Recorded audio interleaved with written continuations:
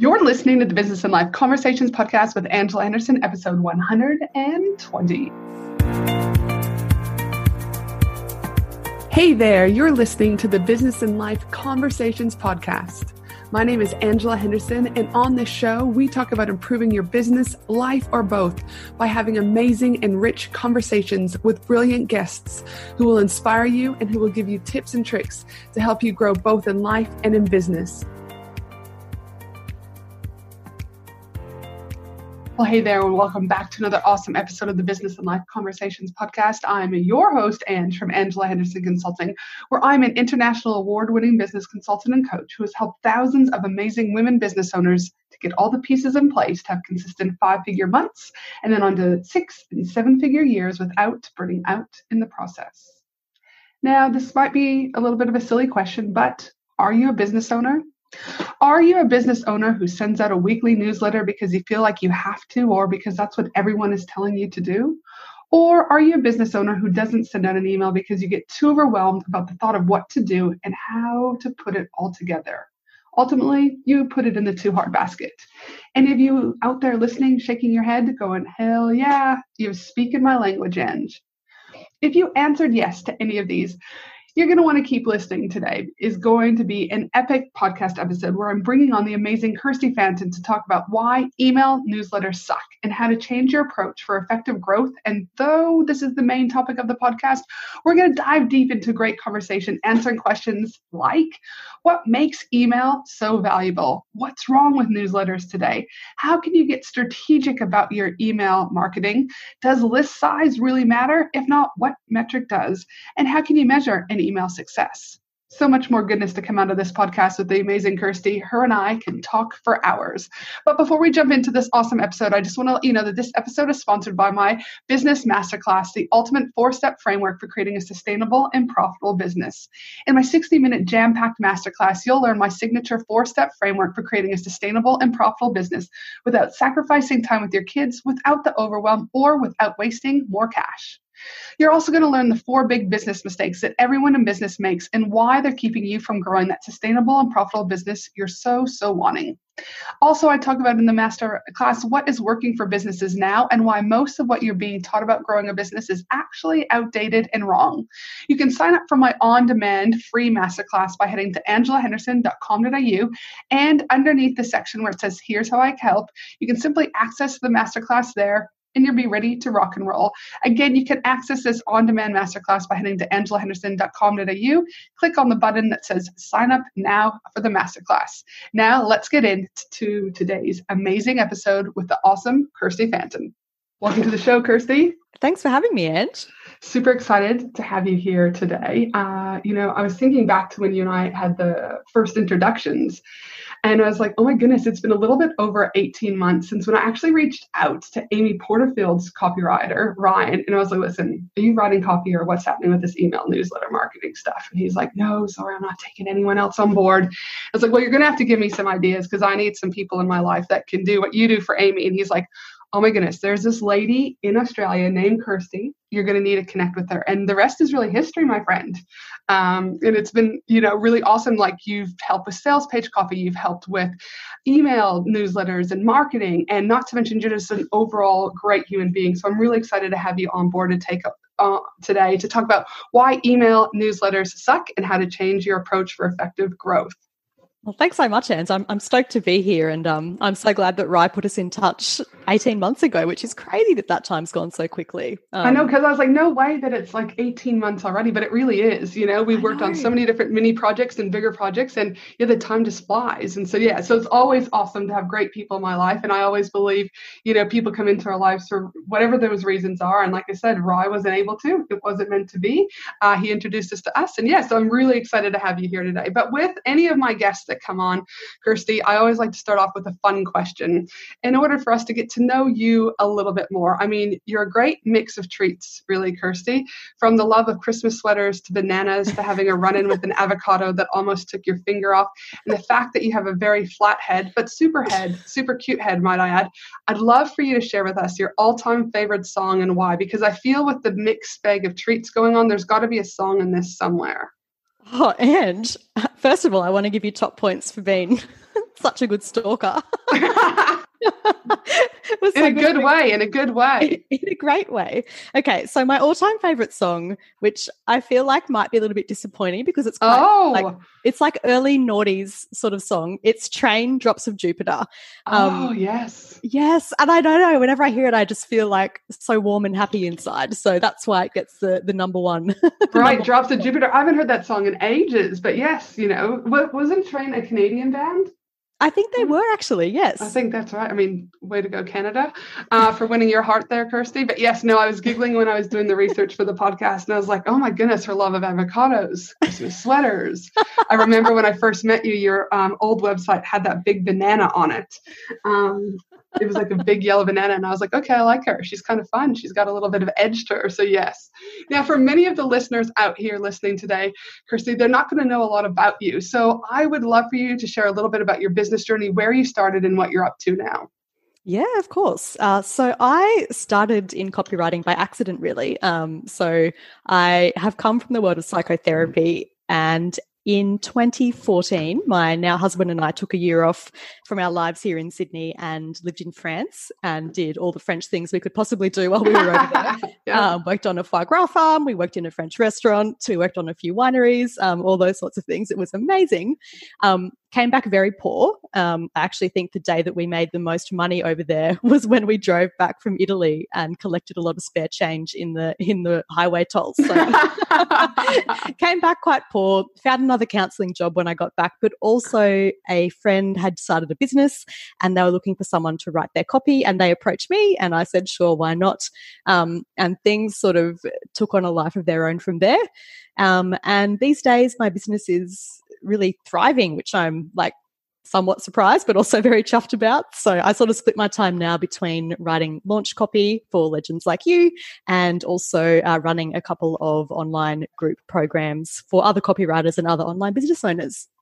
And like you said, it all just kind of happened, right? It all fell in place. But for those that are out there, not all of my listeners are aware of copy. And so I just want us to also talk a little bit about when we talk about copy, for example, it's not just necessarily sales page copy, et cetera. Can you kind of elaborate a little bit more on that? Because I always just like everyone to kind of have the same baseline of where we're going with everything, so we're all on the same page. Yeah, sure. So basically the way I think about copy is any words that supports a business's goals.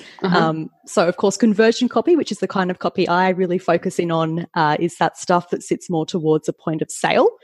So things like sales pages and emails and that sort of thing, Facebook ads, etc. But definitely copy also includes words on websites, content, so blog posts, social media posts. So basically any words that help support a business's goals. All right, fantastic. Because I always just go, there'll be someone listening going, all right, you've already lost me, ladies. What are we talking about, right? And I'm always like, I always want to make sure that all the listeners are treated equal and they all have can go into an episode ready to rock and roll.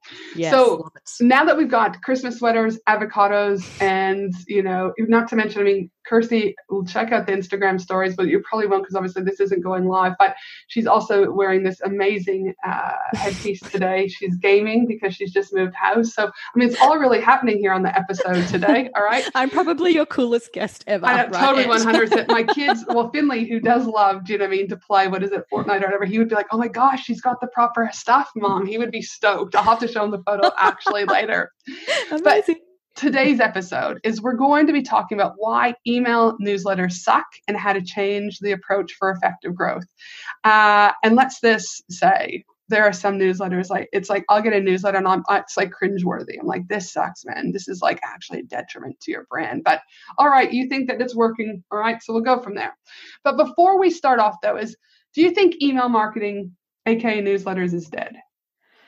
Email marketing is very much alive and well.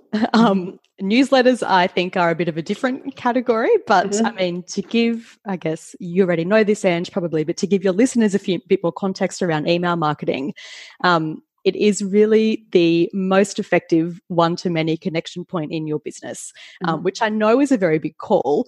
But unlike social media platforms, email is actually a platform that you own. So what you send isn't vulnerable to any of those ever-changing algorithms. You can make it really personalized, so you can actually speak with people and make them feel like you're having just a conversation directly with them. And on top of that, it's actually every second person in the world has an active email address. So when you think about that, it sort of puts even Facebook stats to shame, just in terms of how many people are actually reachable through your email marketing. And do you want to talk a little bit about, again, I just want to take one step back, email marketing versus newsletters? Are you grouping them together? Are you separating them for the episode? How would you define them? Just so, again, we're all on the same page. Yeah, good question. So I think when I talk about newsletters not being a good idea, what I mean are those newsletters that pretty much treat emails like some sort of bulletin board. So where you are sharing announcements about internal policies, or where you are essentially just checking a box and sending an email every week, even though that email doesn't actually help you hit the goal that's happening in your business right now. So for that purpose, I guess I'm sort of talking about them separately. But totally, if you have a really solid email strategy, and part of that strategy is sending out a weekly or monthly email newsletter, and I'm using those little quotation marks when I say that, then that is email marketing. So the missing piece for a lot of newsletters is that strategy driving the content and the call to action isn't there. So I hope that sort of helps set this a bit. Totally. And in your opinion, what makes newsletters valuable when done right? Good question. So definitely starting with the end goal in mind. So I actually think good email marketing is something that takes into account the big picture plan for your business. So you know what's coming up, next week, next month, next quarter, and 6 months down the road. So you can actually plan your content to support those things. So for example, even though most of the copy I write, actually all the copy I write these days is launch copy, and that has, can have quite a defined period in terms of an open cart period and a defined pre-launch period. I actually think the best launches happen when you're able to get strategic with the content you're sending out via email, 3 months in advance, for example. So I think that is really where a solid email strategy can help create a really effective email newsletter. And again, I'm using quotes because people tend to think of newsletters as just the regular emails, like the ones that go out once a week or once a fortnight. So I guess that's sort of what I'm talking about there. And I know when I work with my consulting clients, one of the things I talk about is it's not just about understanding the email marketing strategy, but how is this the bigger picture? And so I talk about promotional rhythms, for example, as I'll say, okay, what's your promotional rhythm going to be for the next quarter? And they're kind of like, well, what do you mean, Ange, by promotional rhythm? And I'm like, well, what are you promoting during the next 12 weeks? And how are we then going to be positioning that either through a launch or through email marketing or through Facebook ads or whatever? Like there has to be an end goal, like you said, why we're doing what we're doing. And again, a lot of them, when they first start working with me, they're like, oh yeah, no, I just kind of like very last minute come up with an idea and think, oh, my audience might like this. And then I can say I've done the newsletter for the week. Like I'm good. And I'm like, but okay, like, how is that newsletter helping your audience? How is that newsletter moving your audience one step closer to a conversion with you or a connection with you or a conversation with you? And they're like, oh yeah, no, I didn't really think about that. I just wanted to get the newsletter out. But I was like, in some ways you'd be better off not even doing a newsletter because you could potentially like, I don't know about you, Kirsty, but I'll get newsletters and I'm like, that's exactly what people are doing. And then I'm like, unsubscribe because I'm like, this isn't making my life any better. Do you agree with that, or what are your thoughts around that? Yeah, totally. And I think that is, you've actually just really put that so succinctly in terms of what the problem is with email newsletters. It's when people just think of them as a thing that you have or a thing that you do, as opposed to a tool that you actually use within your business. And definitely, like if you subscribe to someone's list and things feel quite haphazard and you never really know what the purpose is, and the emails that you're getting from them aren't, helping you feel some sort of connection with the business. They aren't perhaps getting you excited for the next offer. They aren't reducing friction around the next offer. Then I think that those are the kinds of lists that, typically you don't engage with as much as you do with a business that has a really solid email strategy. Mm-hmm.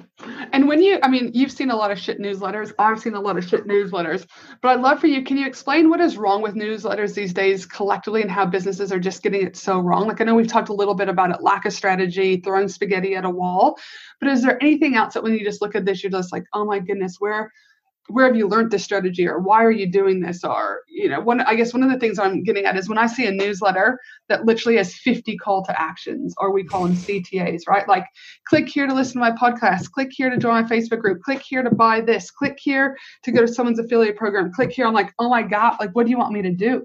Right? Like, yes. I'm so confused by this. I'm so overwhelmed. And then I end up not doing nothing, or I unsubscribe. So that's an example where I see newsletters are doing it wrong. But what other examples have you seen where you're like, this sucks, we need to up your game here? Yep. So great example. And by the way, that's a really nice example of something called choice overload, which is when we're presented with too many options, our most common response is to actually do nothing. So a good general rule to follow is one call to action per email. So each email has one call to action, has one clear purpose.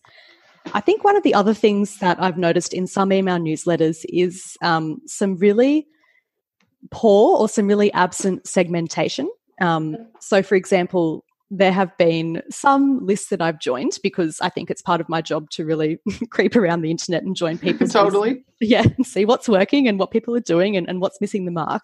I think when you join someone's list, first of all, if there's no sort of welcome sequence there to meet you, so you join the list and then you don't even know whether you have joined because nothing comes back to your inbox. And then perhaps 3 months later, something pops up and you're like, oh, okay, here we are. Or the other way, if you join someone's list and you get a welcome sequence and at the same time you also get funneled into some sort of launch sequence, that's also pretty lackluster segmentation.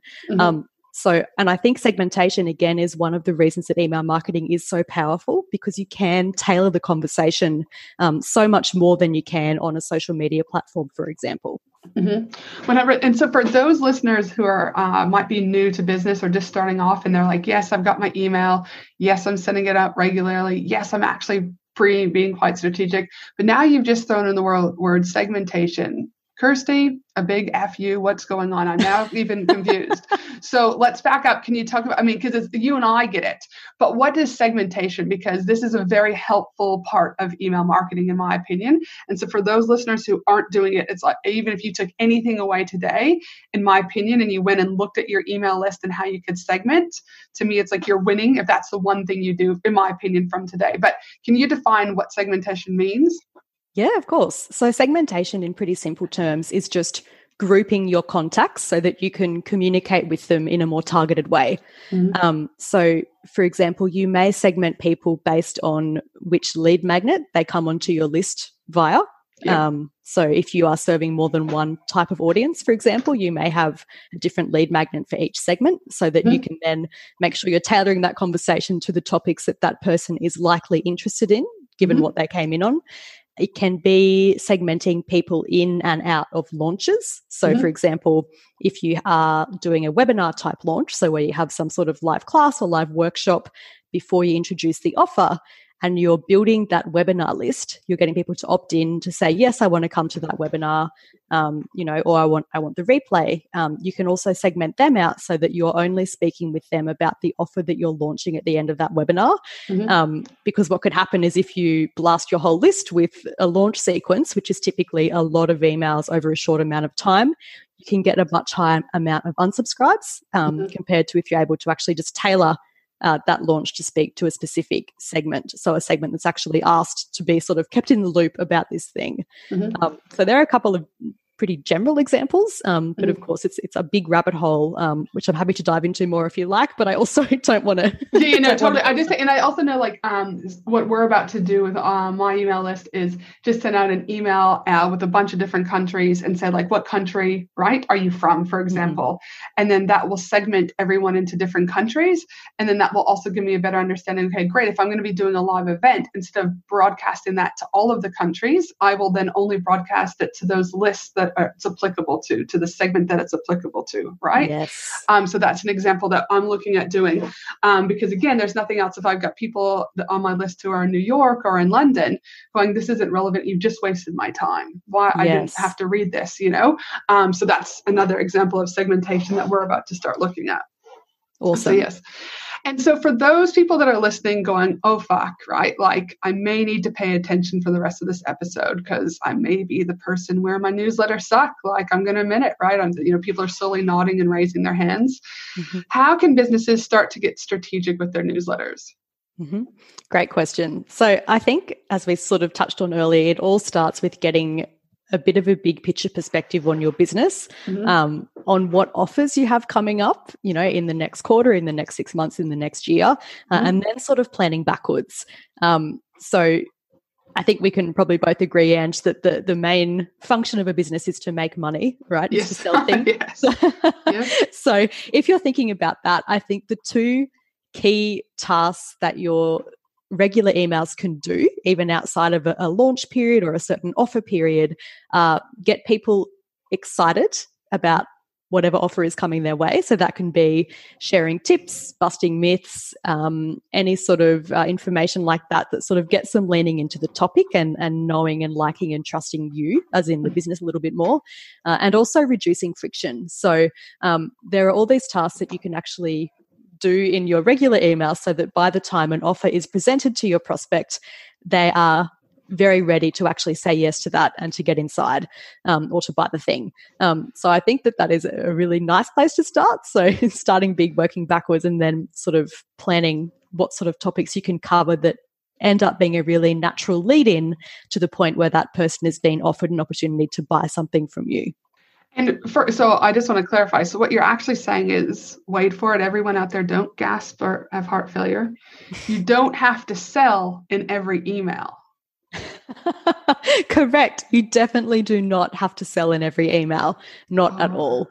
Right. So I know it could be aha for some of you guys. Like, again, it's because, again, people are told now, and listen, people who follow me know I'm very big that in my opinion, you should be selling almost every day, in my opinion, some way, right? Like you need to be adding value. And what I mean by selling every day is I don't just show up and all I do is sell. I might add value in this one, give a tip here, but I'll end up selling. And I've been testing this for since the beginning of the year, so over 6 months now. Whereas I haven't been doing it for the last 2 weeks of time of recording because I just feel my mastermind, getting those women settled. That's my priority at the moment. But I have been selling, I choose one thing that I'm selling every single week, and that's what I'm utilizing in my promotional rhythm throughout all my platforms. And there has been, I had my best month in June, and there's no doubt that it's a direct correlation because of me showing up, adding value, and selling constantly, right? But yes, for the purpose of newsletters, if you're sending out a newsletter every week and all it is buy my shit, buy my shit, buy my shit, buy my shit, correct me if I'm wrong, I know anyway, like for me, I'm like, screw off, screw off, screw off. Do you know what I mean? Like again, leave me a better person. Don't always be treating me as a transactional, occurrence. Are you agree? Oh, 100%. I think one of the worst things an email can do is make the person at the other end just feel like they're a bag of money or feel like anything's transactional. Because again, one of the things that's so great about email marketing is it's so personal. It feels so intimate.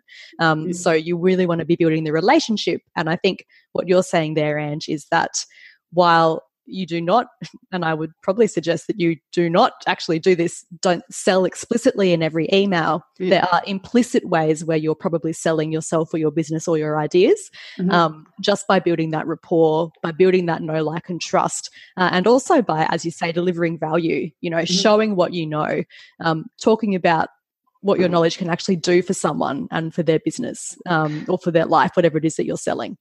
I know one of the things that you mentioned briefly, but I do want to go back and talk about is the importance of getting them to do one thing, right? So one thing doesn't have to be clicking to go to a sales page.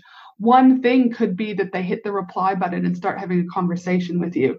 And I refer to these more as micro commitments. How do you describe those for yourself, Kirsty? Yes, same word. So micro commitments are fantastic. So what you're doing there is essentially getting someone used to actually taking an action when they receive an email from you. And as you said, those actions don't have to be related to an exchange of money at all. It can be, hey, hit reply and let me know, or come and check out this post on Instagram, or leave a comment here, or fill out this survey. And again, I don't think these have to be in every single email either. I think if you fall into that, it starts to feel a little bit more manufactured, and again, sort of erodes that genuine one-to-one feel of connection. But definitely having those micro commitments in there are such a great way to really engage your list. And one of my favorite CTAs in just a standard newsletter in my own business is hit reply and let me know, because I think that those conversations that start from that are so, well, I actually just genuinely really enjoy having them with people in my inbox, but they're also very valuable in a business sense too.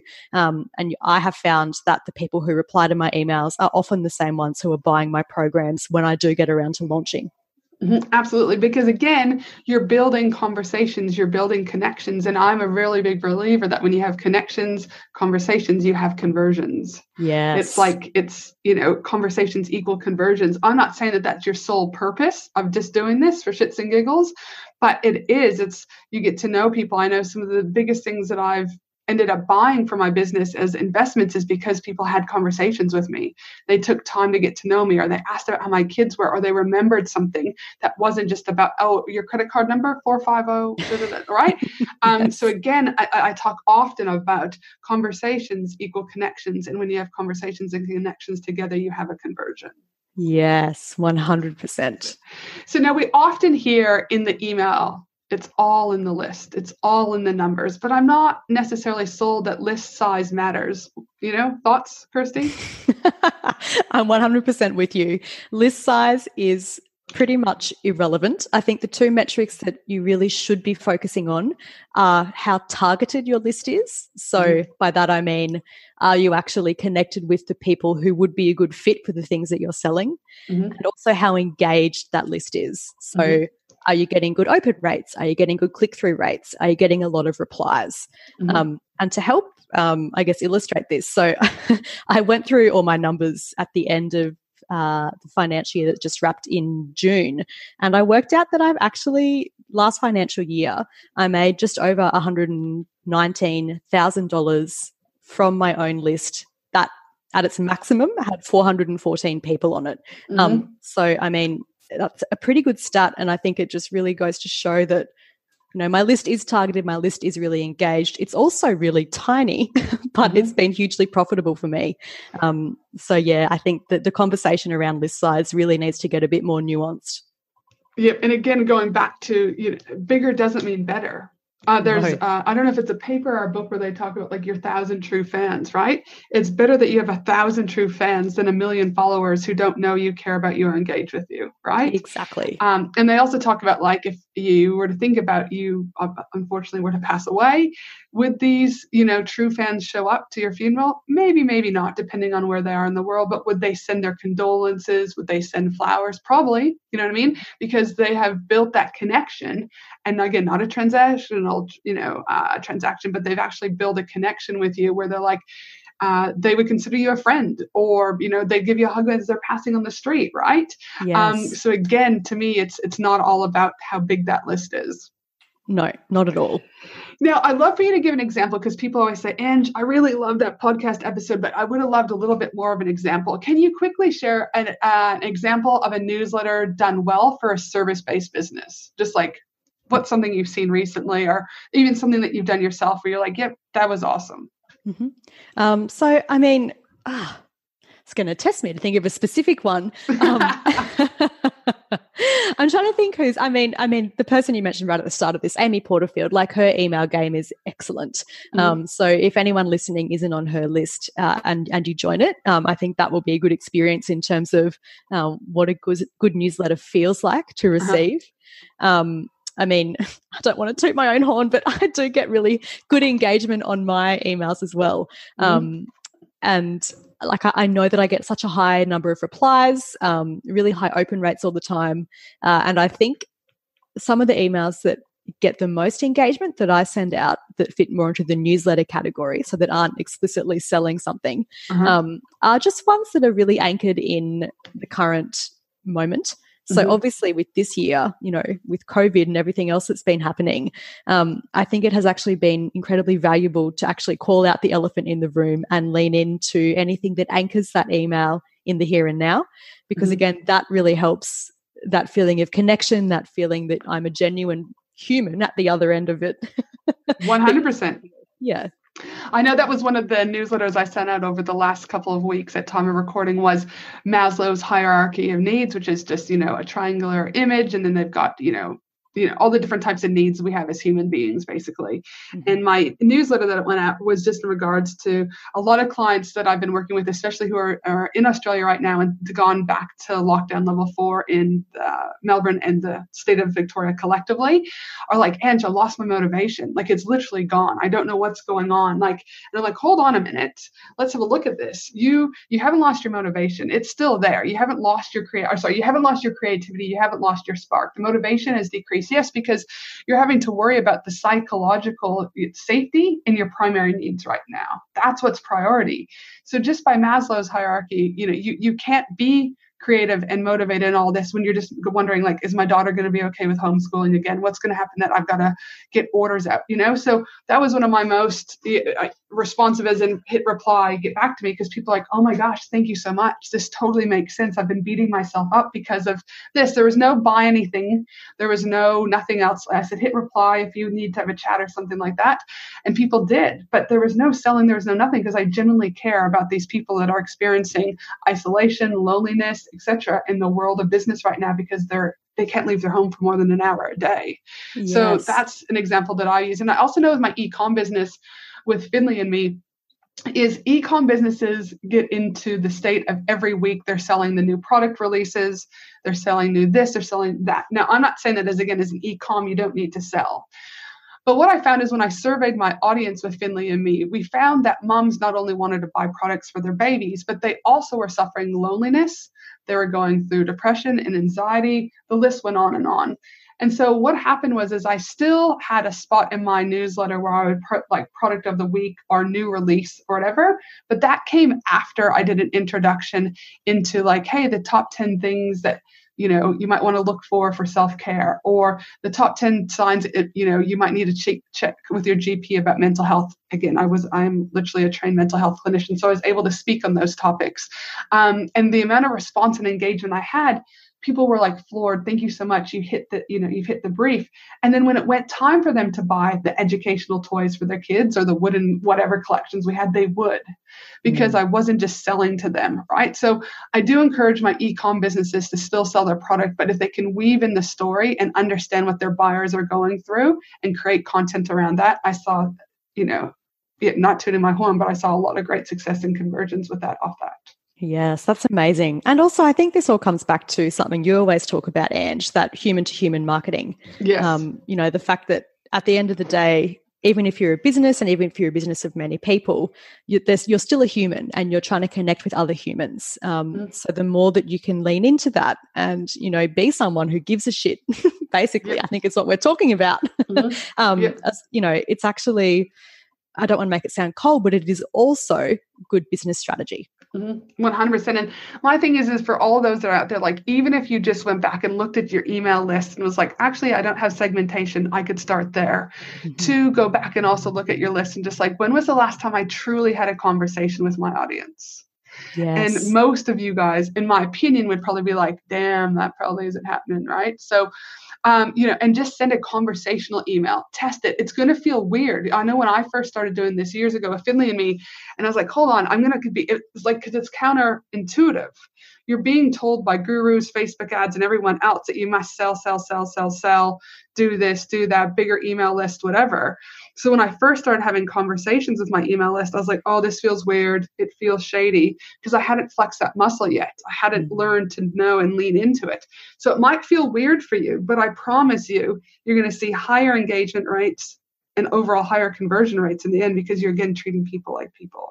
Yes. And I also think, and I don't know if you agree with me on this, Ange, but I think it makes it more fun to do. Like, I actually love writing to my list because I'm like, oh yeah, I get to write to my friends, which I know makes me sound incredibly nerdy. No, totally.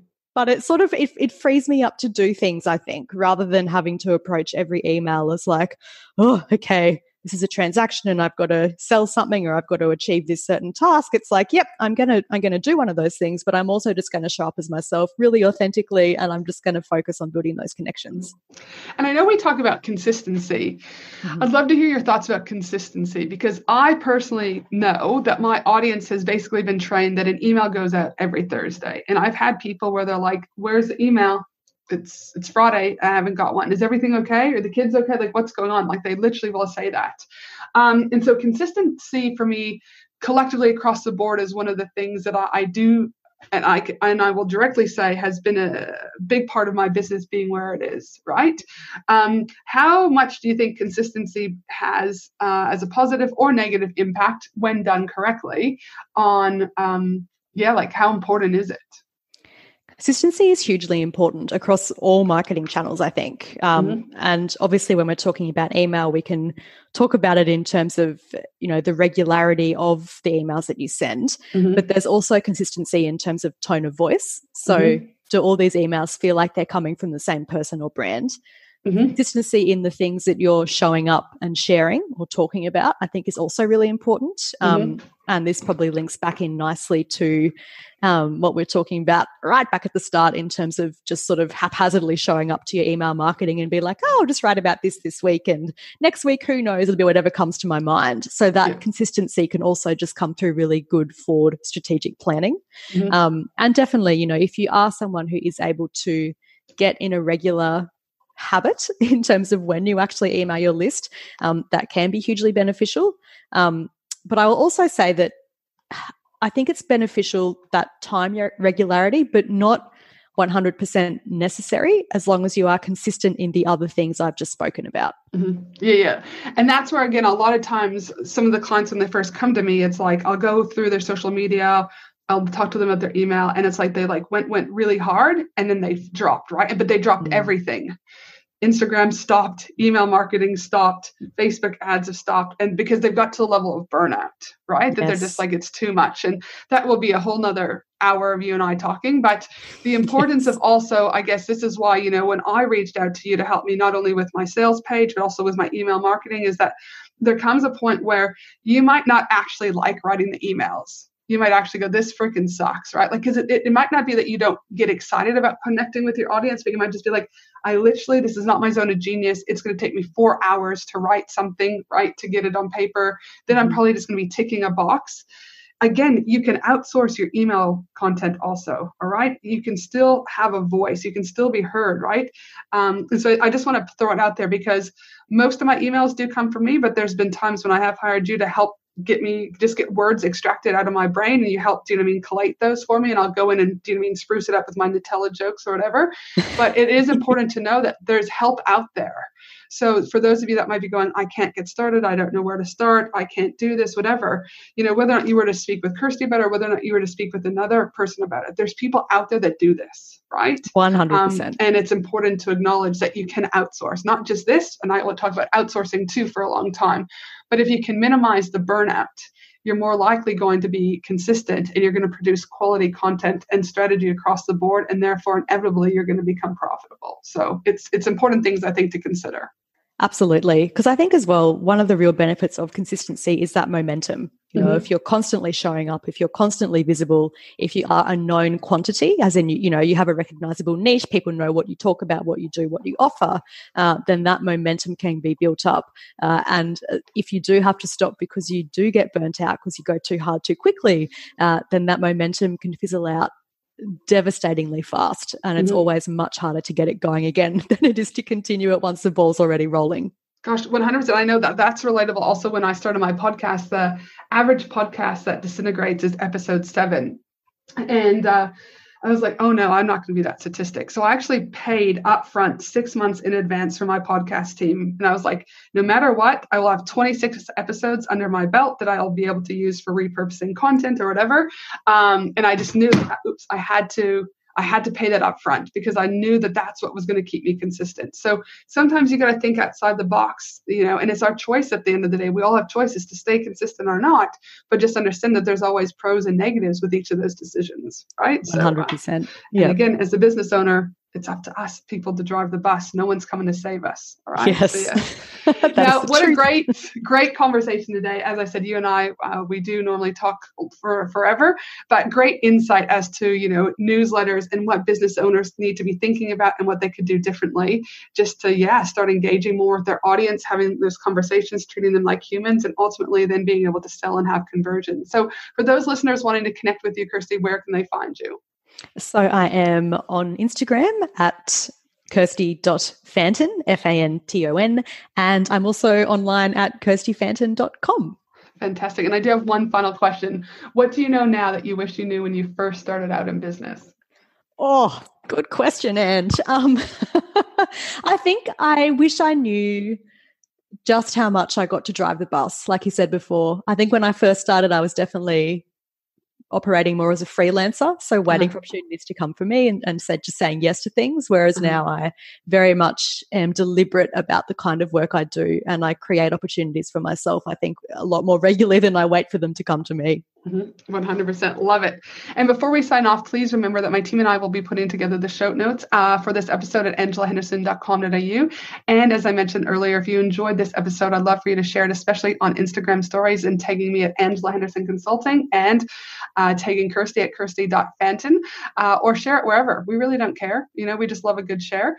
I'd also love if you do take a moment to subscribe to the podcast so that you can stay up to date with any future episodes. And for the rest of you, I hope you have a fabulous day no matter where you are in the world, and I look forward to you joining me again next week for another amazing episode of the Business and Life Conversations podcast. Thanks again, Kirsty.